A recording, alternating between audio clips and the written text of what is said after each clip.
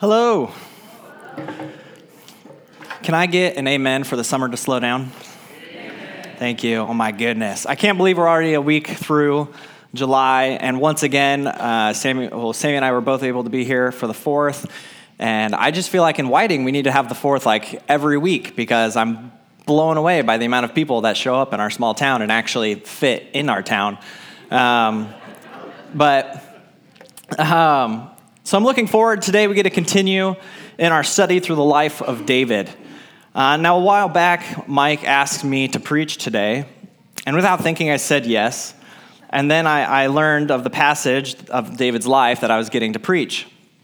And so I gave it a quick read, and here's part of it. Now, David and his men went up and raided the Gershites, the Girzites, and the Amalekites. From the ancient times, these people had lived in the land extending to Shur and Egypt. And whenever David attacked an area, he did not leave a man or woman alive, but took sheep, cattle, and donkeys, and camels, and clothes, and then he returned to Achish. So what I thought after my initial reading was that David had fled to live among the Philistines, and then to fit in, went on these killing sprees, leaving no one alive. I went back to Mike, and I was like, what in the world did I do to you that I get to preach this passage? Nevertheless, I dove into it, and there's so much more going on than I had originally thought on first read. And it also helped that I kind of made Mike feel bad. So he said he'd send me some commentary notes. And by some, I mean he sent me over 70 pages of commentary notes. Thank you, Mike. So as a little kind of side message this morning, how often does this happen when we read our Bible? We give a passage a once-over, and we either brush it off as another story in the Bible, or it's just too theologically deep for us, so we move on. But what Paul tells us in 2 Timothy chapter 3, verse 16, is that all Scripture is God-breathed and useful for teaching, rebuking, correcting, and training in righteousness. Now, especially in the Old Testament, there are some strange stories in the Bible.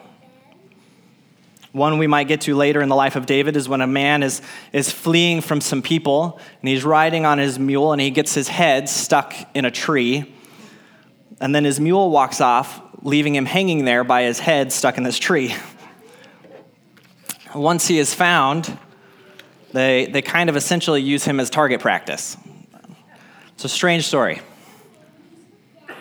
Another strange story that happens to be one of my favorites, my students have heard me talk about this story a lot, is when the prophet Elisha is traveling on this road, when some youths come out taunting him, calling him bald.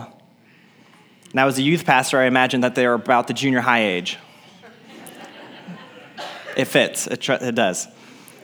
Now, Elisha, not going to take this, calls down a curse of God, and all of a sudden, 2 she-bears come out. I have no idea why it mentions that they're female, but it says that they're she-bears, come out and maul 42 of the junior hires.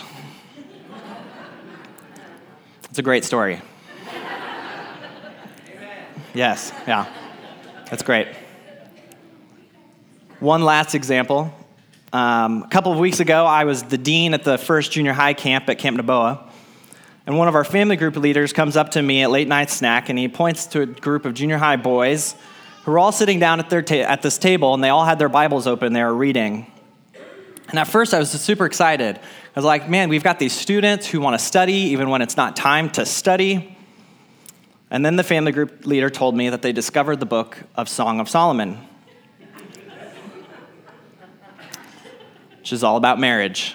That's all I'm going to say. So I looked closer, and they were just sitting there giggling.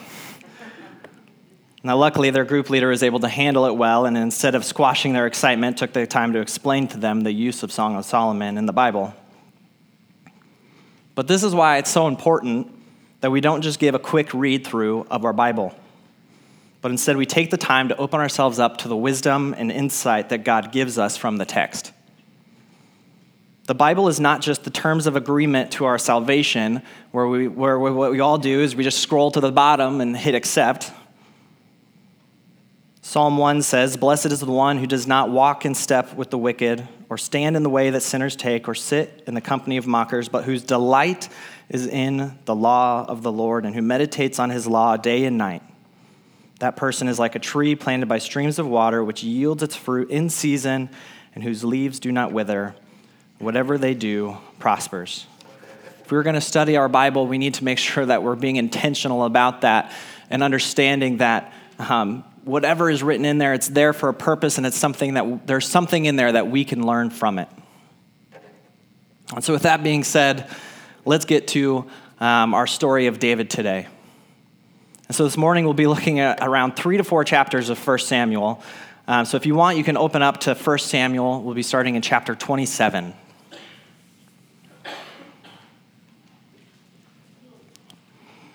Now you can follow along if you want, but I'm not going to be reading everything word for word unless you want to be here till 2 o'clock.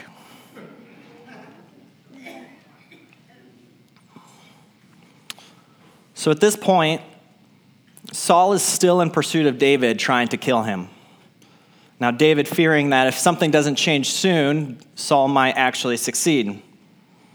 And so, bizarre twist of events, David does. He flees to the land of the Philistines to seek shelter at one of the 5 city-states that the Philistines have. Ironically, it's the city of Gath that David goes to, which is the hometown of Goliath. Now, this worked out because once Saul realizes what David has done, he stops pursuing him. But this is where the story gets interesting. Because David is essentially, in asking refuge, placed himself among the service of the king of this city-state. Now, this king, whose name sounds like a sneeze, Achish, knows that there's a lot of tension between Saul and David. And he believes that David, in seeking refuge, has become an enemy of Israel. He thinks that David has come over to the dark side with the Philistines. Now, because we know David better than that, we know that's not the case. So David, he needs to be able to operate where Achish can't see everything he is doing, because if Achish finds out that he's not truly an enemy of Israel, then things are going to go south pretty quickly. And so being sly, David acts like he's not good enough to live in the royal city. And so he asks for some land outside of it to live in. And for what won't be the last time, Achish is tricked by David and gives him the land Ziklag to live in. And for over a year, David and 600 of his men and all their families lived in Ziklag. While they were there, they raided nearby enemies. Now, this is where a deeper reading is what helped me understand what was actually going on. David made it seem to Achish that they were raiding places in the south side of Judah, which would mean that David was attacking his own people.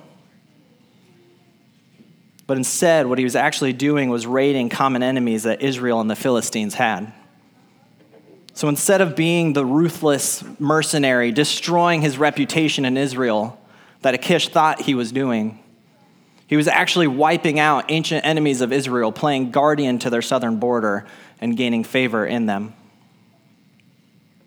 So I want to point out something very interesting here, and I think it plays a big role in why we see David end up being the favored one over Saul.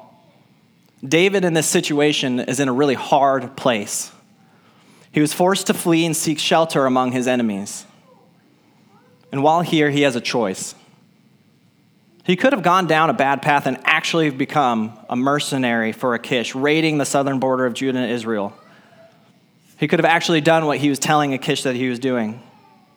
But instead, because we know that David is a man after God's own heart, and that's not what he does. He risks being exposed as a liar by raiding these ancient enemies of Israel, who God commanded be destroyed, which goes back all the way to the book of Joshua.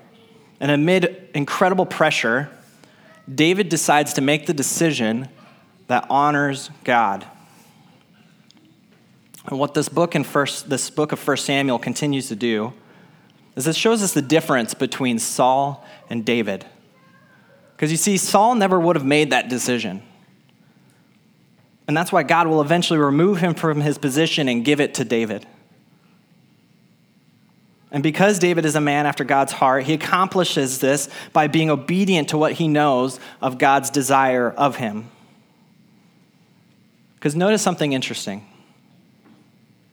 David never received any direction from God in this situation. In fact, God isn't even mentioned in this chapter. The name of God is not mentioned once in the entire chapter 27. And that's the thing. David didn't need a verbal direction from God because he knew what decision God would want him to make. He knew that God would not approve killing his own chosen people, but David did know what would bring honor to God in destroying the groups they had already commanded be destroyed. David, in this awful situation, was able to follow what he knew was right and use that to his advantage.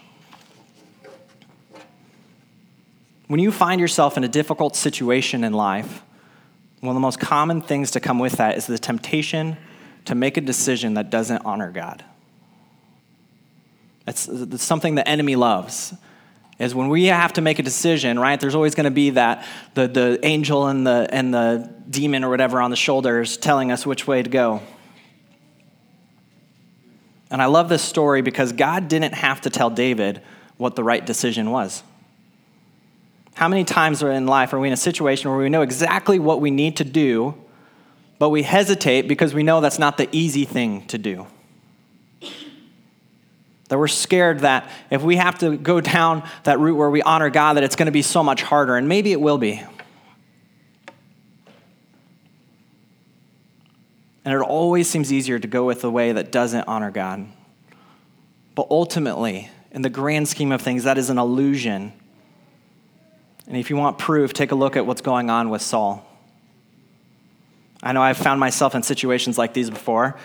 Something that was extremely stressful for Sammy and I was doing taxes for the first time while we were married. For whatever reason, I thought it'd be the easiest to do it ourselves. It was not. I was wrong. It was super complicated. To make matters worse, as a pastor, we're considered contracted labor, which means we file as self-employed. And so Sammy knew that we would have to pay in at the end of the year. Now, in the middle of doing things, I realized there's this great section called deductions. And, on TurboTax, where we're doing it, you can enter whatever number you want. Which is super tempting. Like, oh, I drove 2 million miles this year. You didn't see that? My car didn't either. Now, naturally, God didn't need to tell us what to do in that situation. We could have easily have eased the burden of paying in by just fudging some of those deductions a little bit. But we knew that wasn't the decision that honored God. Now, we didn't end up lying or anything, and I since have learned to go somewhere else to get my taxes done, which is 5,000 times easier and less stressful. But situations like these are not uncommon. And again, ultimately, it's only an illusion that the way that doesn't honor God is easier. And so we look back at David. He's got tons more stuff going on. And so in chapter 29, we'll skip over 29. After endearing himself to Achish, he did this so well that Achish appointed him, David and his men, his personal bodyguard. So David was now the personal bodyguard of Achish. But this turns out to be only kind of trouble for David, because the Philistines have decided that they're going to march against the Israelites again. So now David is put between this rock and a hard place because he knows that he can't fight Israel. These are his people. And more importantly, these are God's people. But he also knows that if he turns on the Philistines, then that nice setup in Ziklag that he has is over. And him and his people are going to have to go run away again and flee somewhere else to find refuge. And lastly, even if he does defeat the Philistines, who's to say that Saul won't turn around and attack him when he's in a vulnerable position? And this is one of the craziest things happens. And so I want to read this part. It's in 1 Samuel 29, verses 3 through 7. It says, "The commanders of the Philistines asked, 'What about these Hebrews?' And Achish replied, 'Is this not David, who was an officer of Saul, king of Israel, who was already been with me for over a year, and from the day he left Saul until now, I have found no fault in him." But the Philistine commanders were angry with Achish and said, "Send the man back that he may return to the place you assigned him. He must not go with us into battle, or he will turn against us during the fighting. How better could he regain his master's favor than by taking the heads of our own men? Isn't this the David they sang about in their dances? Saul has slain his thousands and David his tens of thousands." So Kish called David and said, "As surely as the Lord lives, you have been reliable, and I would be pleased to have you serve with me in the army. From the day you came to me until today, I have found no fault in you, but the rulers don't approve of you. Now turn back and go in peace and do nothing to displease the Philistine rulers." So David is about to have to go into this impossible decision when the situation completely works itself out for him. Naturally, the Philistine commanders don't trust him. So they don't want him in the battle with them. So they tell Achish, no, he needs to go back. He's not fighting with us. He's going to turn on us, which they were right. And what's funny about this is for Achish to do this is actually insulting to David. So he comes back to David and is very apologetic, like, "Hey, I'm sorry I have to do this. They're not going to allow me to have you in battle with us." And, and David's sitting here trying to act upset like, man, shoot, like, really? I really wanted to fight? Yeah, I'm just going to go. Like, he's just walking back out of the situation, wiping the sweat off his brow. And once again, we see the situation work out seemingly perfect for David. So him and his men, they turn around and they go back to the safety of Ziklag while the Philistines and the Israelites prepare to duke it out.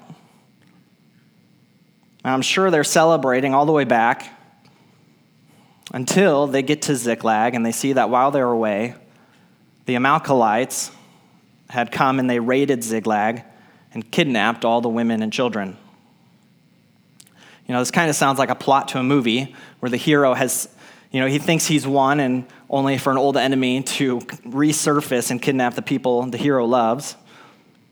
But David, once again, has a hard choice to make because his men are beginning to turn on him.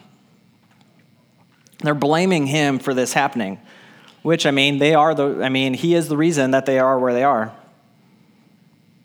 And again, we see this difference between Saul and David because we see that David finds his strength in God.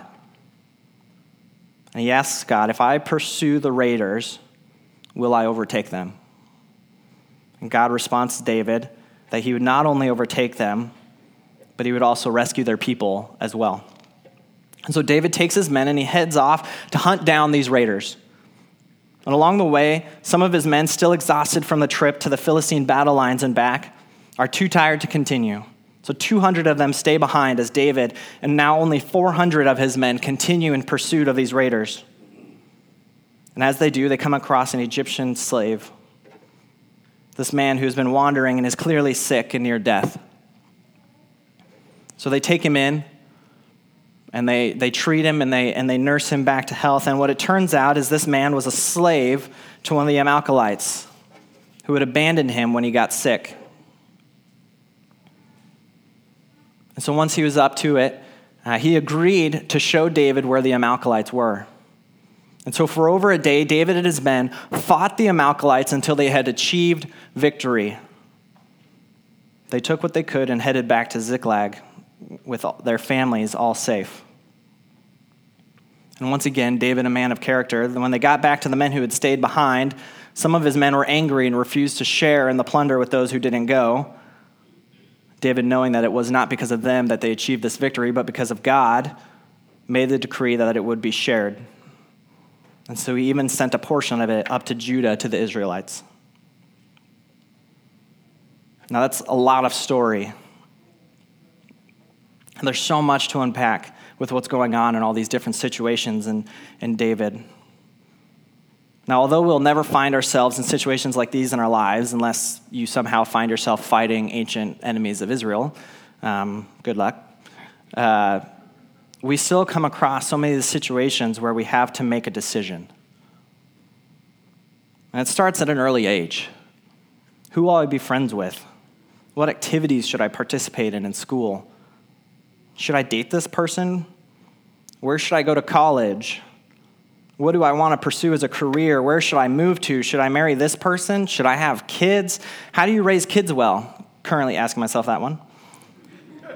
Do I stay in the career that I'm in now? How do I maintain my marriage? These can all be terrifying questions that keep us up at night because we have no idea what to do at times. And hopefully, while you're in the middle of this, you're asking the question, God, what do you want me to do in these situations? Right? Because I don't know about you, but I've never had God verbally tell me what to do in my life. I've never, had the big booming, well, Jed, do this. Yes, the Bible has some great insights into some of these questions, but it's not like in the Bible in 3 Leviticus 15, it says, Jed, you should go to this specific college and major in this. And I think these stories of David show us what it's like to live a life of faith. And here's how I see this working out with David here.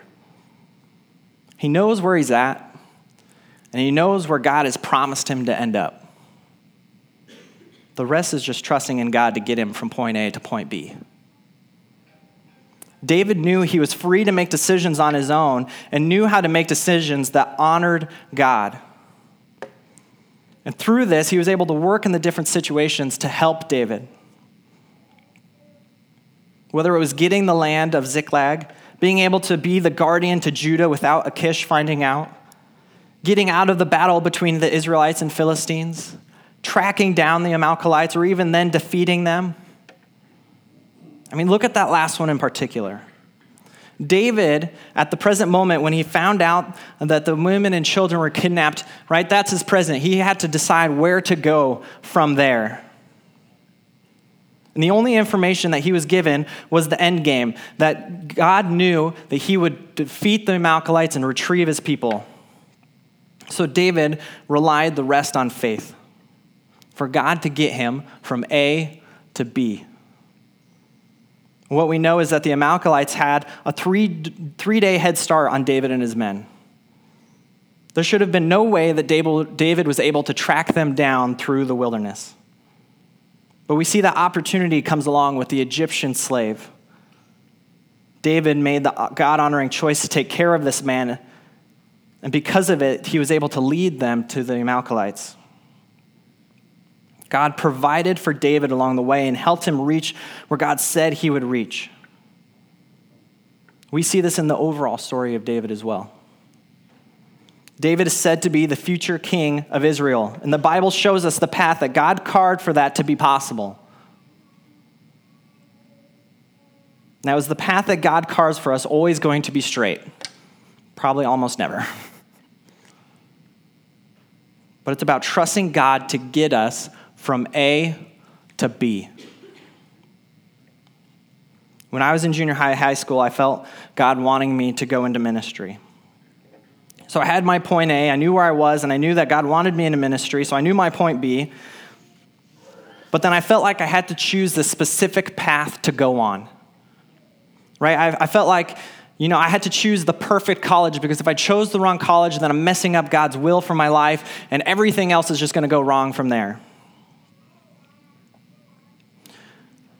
And I realized that that's not how God works. That he gives us the freedom to make choices in our life. I could have chosen any college, and God could have worked through it to get me to where I am today. Because that's how amazing our God is.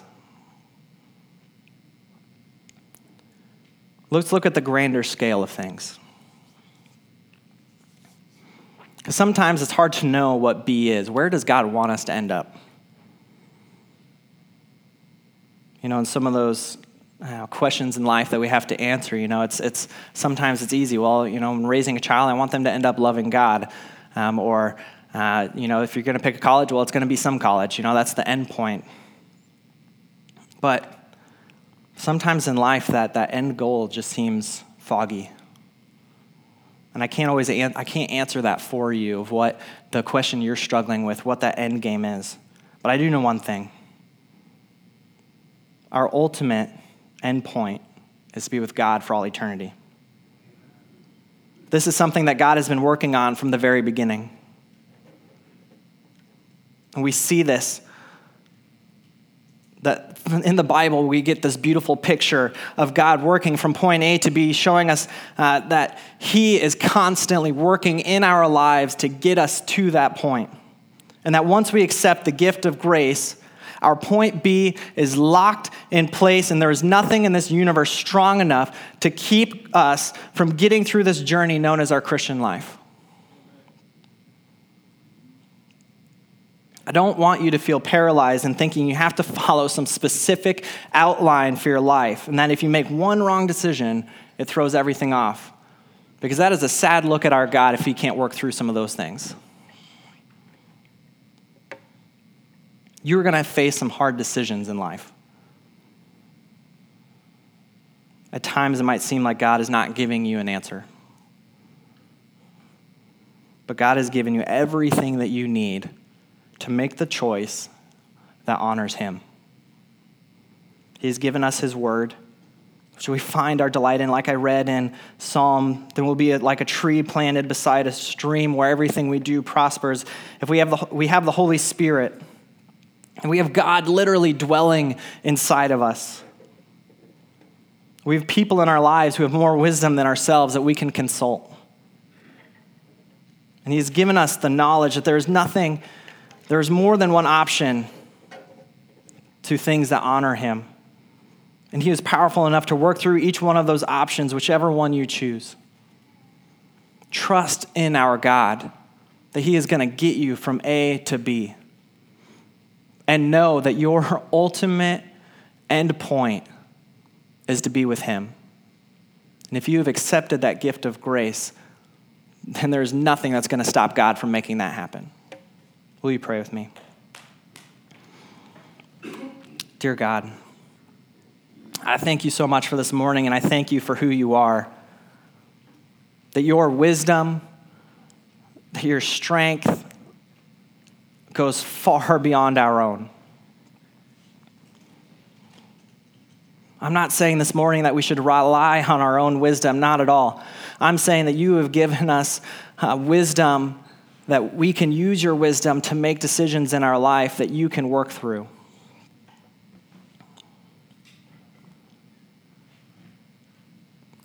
God, help us have faith in you. There's going to be times in our life where things get difficult, where we have to make decisions. Help us through that. Walk with us through that. We thank you so much for the example of David, that we get to see how he was a man of integrity in these passages, that he made the decisions that honored you, and help us do that in our own life. Whenever we come against one of those decisions where it might seem easier to do something that you would disagree with, that we would turn away from that and we would walk towards a decision that honors you. There's nothing more important in our life than our relationship with you and anything that brings us closer to you.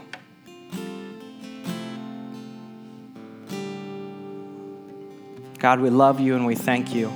It's in Jesus' name that I pray. Amen.